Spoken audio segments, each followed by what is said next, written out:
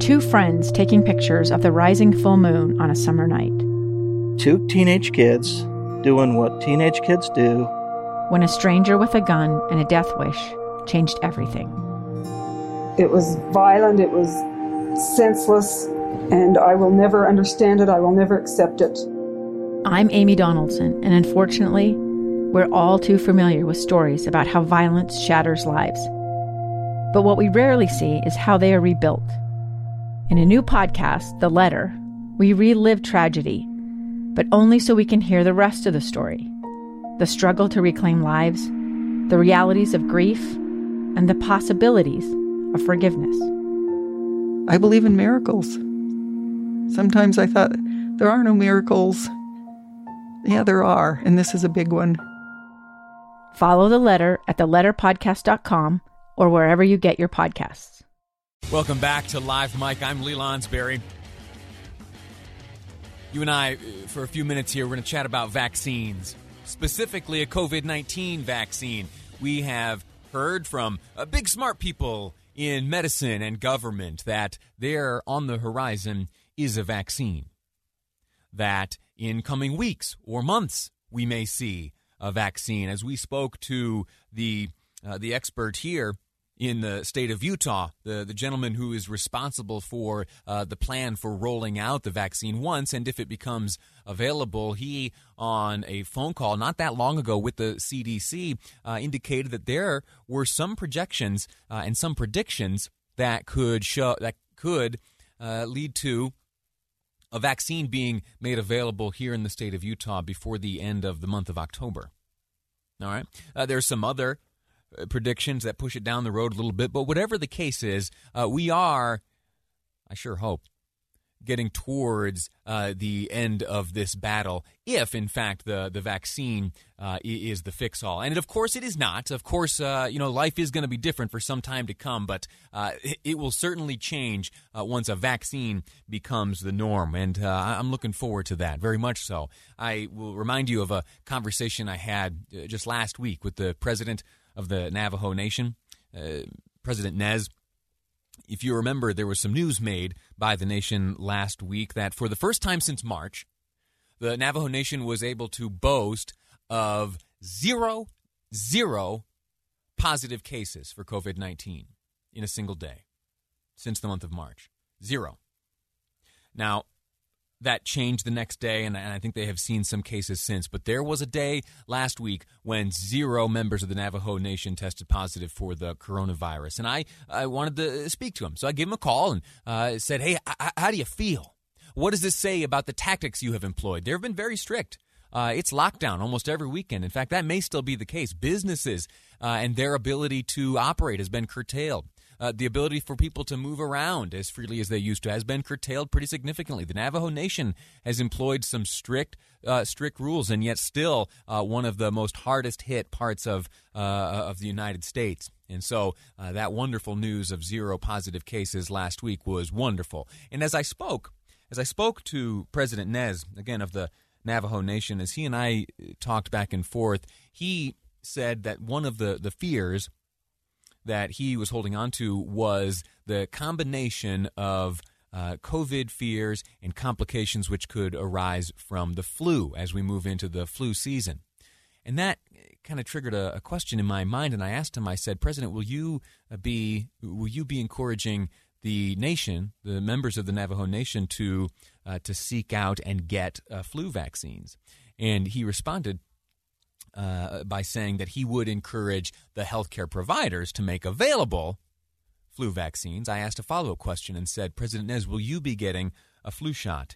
And he said that it is not his plan. He has not in the past been one to get a flu shot, that he maintains his health through exercise. He's a runner and dieting, and so he doesn't intend on getting a flu shot. I pushed him a little bit, and he said, well, if my example becomes necessary, then I may in that fashion. And so we extended that conversation onto the potential vaccine for COVID-19.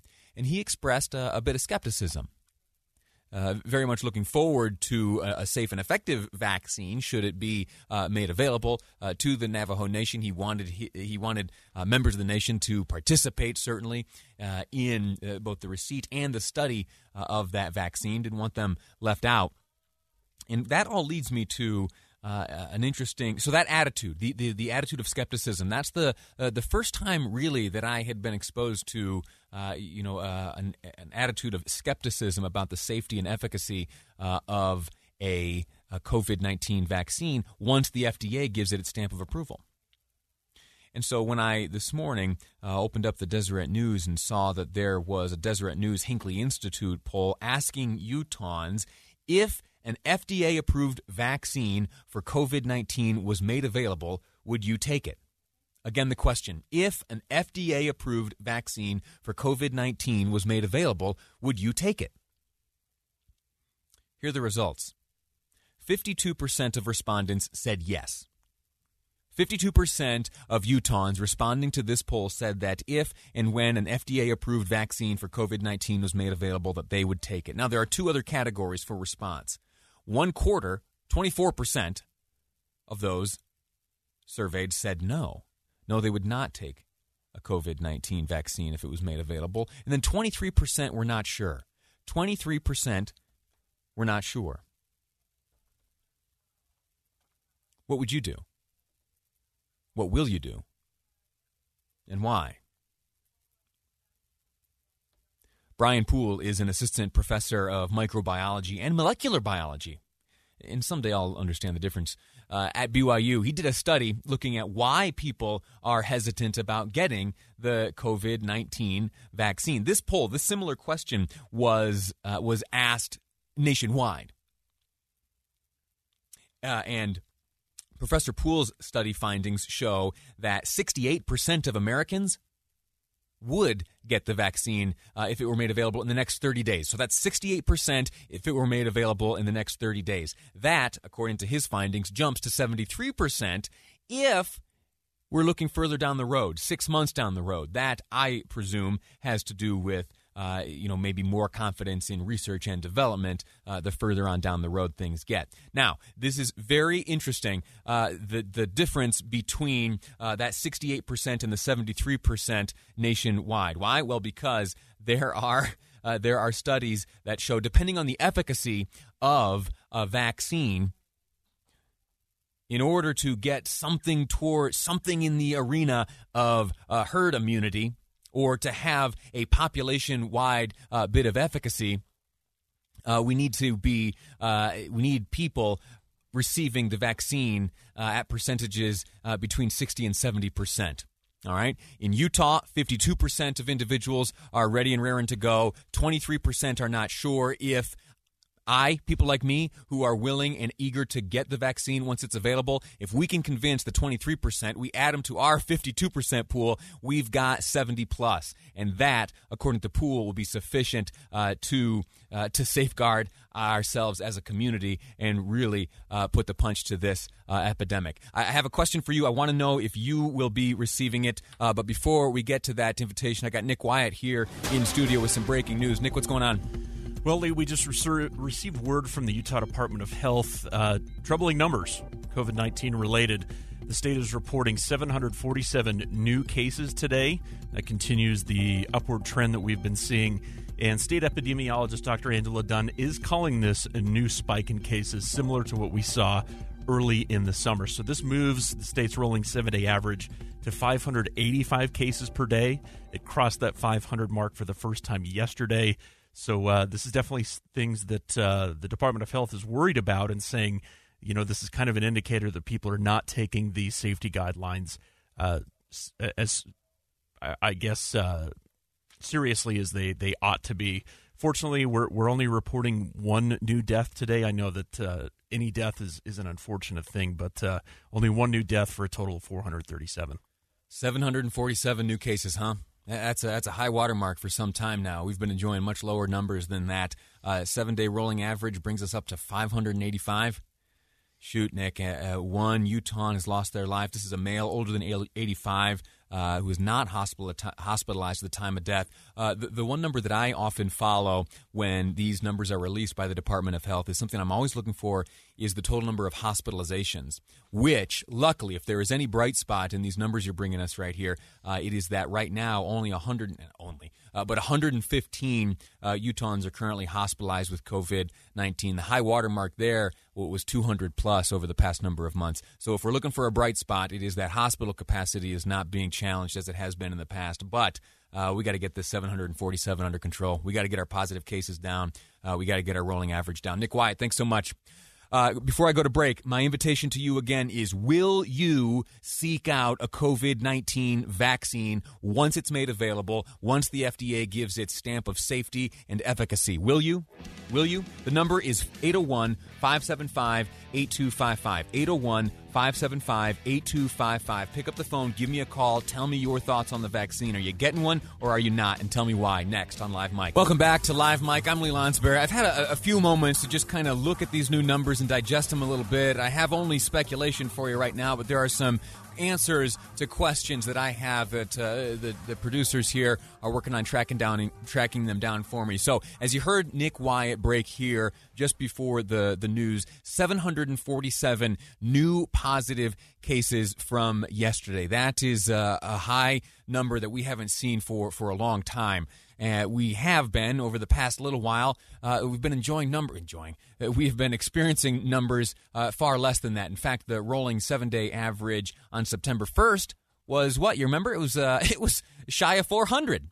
Right now, we are looking at a 7-day rolling average of 585 per day. That is a percent positive rate in the rolling 7-day sense of 11.1%. That is no good if you talk to the smart doctors. And there are two interesting numbers that I would point out, plus something that we have learned over the past few days. There has been one death reported, one additional death since yesterday. This is a male older than 85, a resident of Salt Lake County, and this gentleman was not hospitalized at the time of his death. Also, another number to be mindful of always, and this, my reason for focusing so much on this number goes back to the earliest days of the coronavirus, when we first started learning about the real threat that it posed, not only to us physically, but in terms of our healthcare system flexing and testing its capacity. That is hospitalizations. Right now here in the state of Utah, there are only 115 people currently hospitalized. We have had rolling averages lower than the 585 mark we're showing now, while at the same time having almost twice as many people hospitalized. Something is dramatically different right now about the numbers we are observing now. And if you go back a few days and you remember what Dr. Dunn shared with us about the young people, the young college-age people in Utah County,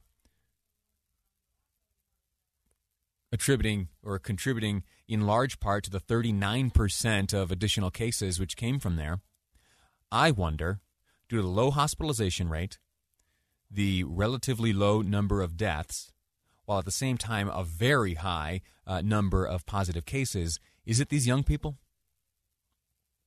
We're trying to track that information down. I can only speculate. We're working to confirm. I asked you before the break, too, about getting a vaccine. Are you comfortable doing so? We heard from the director of the CDC that the timeline might be pushed back a little bit. It might be early next year. But whatever the case, when that vaccine makes it to Utah, when the FDA says, yep, that is safe, yep, that is effective, and yep, we are ready to distribute, will you be on the receiving end of a vaccine? Todd from Provo has some thoughts. Todd, how are you? Good, you? I'm all right. I'm a little bothered by these numbers, but as you heard me explain, there are, if we're looking for silver linings, I think that there is some positive, and it is in these lower hospitalization rates. But we're talking about vaccines. You tell me, when the vaccine becomes available, will you be lining up? Well, yes, because it's very simple in my opinion. I was listening to some experts, in particular the one out of Hong Kong, and she said that if we continue on the current course of what we're doing, which is restricting the virus, it will take 10 years to reach herd immunity. This is the woman who came out of Wuhan and escaped through Hong Kong. The problem here is if we don't use the virus, the vaccination, we're just going to sit here for that long until we reach herd immunity. So when you talk about going back to normal, we've got to get an effective virus into the vaccine into the population, or we got to infect everybody, or we're just going to sit here and do this for a long, long time. Yeah. So, yeah, I'm in my early 50s. I'm healthy. I'll probably not be somebody that they want to give the vaccine to right off the bat. But, when it becomes available, I'll probably do it, yeah. You mentioned to producer Amy that you have some family members who have participated in the vaccine trial. What can you tell us about that? Well, you want me to tell you, I don't know how much detail you want, but they both volunteered for the Pfizer trial, which is 30,000 people. Now, this is all secondhand from my dad and my sister. Sure. But they went in to get the vaccine. It was randomly generated. The woman or the man who came in to inoculate them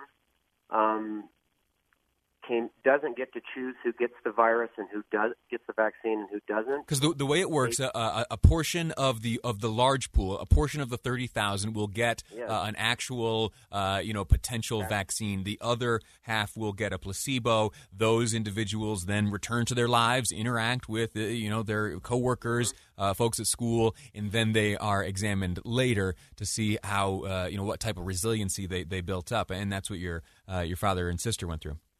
Yes, and so they're supposed to keep track of their symptoms on an app. My sister, as a doctor, noticed, she's 46, my dad's 82. She noticed that the vials were different when they gave them to them. Oh. So we assumed that one got the placebo, one got the vaccine. Then they're supposed to get, I think, 7 blood tests over the next 2 years. Obviously, they're tracking antibodies, and if they kind of stick around for a while. And my sister's arm was sore the next day. My dad's wasn't, but the next day after that, he felt kind of sick. So I'm kind of hoping he got it because he's 82. But then that was 45 days ago, and they got their booster a few days ago. Interesting. So the second shot, and they're supposed to track this now. So when they talk about timelines at the national level, people think it's being pushed by politics. But the Pfizer CEO said that he didn't take any money from the federal government, and they're going to only release it when it's safe, and the FDA says it's safe after phase 3, which is where they're right now. Yeah. This is phase 3 with my dad and my sister. So they haven't had a lot of symptoms. They've done pretty well. And if the FDA approves it, I'd encourage people to do it, or we're going to be sitting doing this for a long time. Todd, I agree with you 100%. Thank you for your call. And please, honestly, pass along to your sister and your father my appreciation. Their willingness to participate in this trial quite literally is, and I don't mean to be hyperbolic, but they are contributing and participating in the saving of human life. And that is an admirable thing, and that's something that, hopefully when this is all behind us, they'll be able to talk to the grandkids and the kids and all the rest of the family, pass down the story of how Grandpa and Aunt so-and-so participated in this historic trial. Todd, thanks again for your time. Before we go to break, I want to go back to the numbers. 747 new cases. 747. We haven't seen that in some time. This, again, reported from the Utah Department of Health.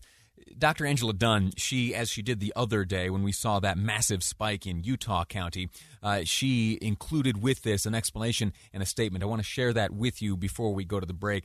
Dr. Dunn says, "We learned from our experience this summer that wearing masks and and practicing physical distancing, along with staying home when we're sick and washing our hands regularly, can help slow the spread of COVID-19 in our communities." This is Lee talking to you again, not the statement. You are going to hear this advice repeated ad nauseum. And I'll tell you what, as a talk show guy, I'd like to be talking about new things and different things, but this advice, in my opinion, and in the opinion of experts, epidemiologists, all right, this advice ought to be repeated frequently. And so that's an explanation for why I'm reading all this. But now she goes into beyond just the advice. She explains a bit. We are currently, this is back to Dr. Dunn's statement, quote, "We are currently experiencing a new spike in cases, similar to what we saw earlier in the summer. It's time to reiterate the importance of people taking these preventative measures. Masks, physical distancing, staying home with sick. We can prevent unnecessary death and illness, I would include in that advice very specifically the need to be mindful when choosing our social activities. If you are one of these young and dumb folks who are going to the parties in Utah County or in any county or in any place, you gotta get smart. All right, it's not just you. You do go home to a family. You do go into a workplace the next day. You do go shopping, and whatever you picked up at the party can easily be spread. And if it spreads too far, we're locking down again. All right, we gotta avoid that. Quick break. When we return, I will be speaking with Connor Boyack, president of Libertas Institute. Facial recognition. We're going to take a jump from COVID to facial recognition. How is it being used here in the state of Utah? How is law enforcement using it? And what changes have been made? We'll find out from Connor Boyack next on Live Mike. I'm Lee Lonsberry, and this is KSL News Radio. I'm Dave Cawley, investigative journalist and host of the podcast Cold. In October of 1985, a woman named Cherie Warren left work at a busy Salt Lake City office to meet her estranged husband at a downtown auto dealership. She never made it home. Cherie's car surfaced weeks later in Las Vegas. In the parking lot of a hotel casino. No one knows how it got there. Strange. It was strange. Both Cherie's estranged husband and her boyfriend raised suspicion for investigators. I kind of thought that he might have done something. But no arrests were ever made. In Cold Season 3, we dig into double lives, make new connections in the case, and examine the difficulty raised by reasonable doubt. We want answers just as much as anyone else. They have creeps like that now too, so nothing's changed. That's the new Cold Season 3, The Search for Cherie, now available anywhere you get your podcasts.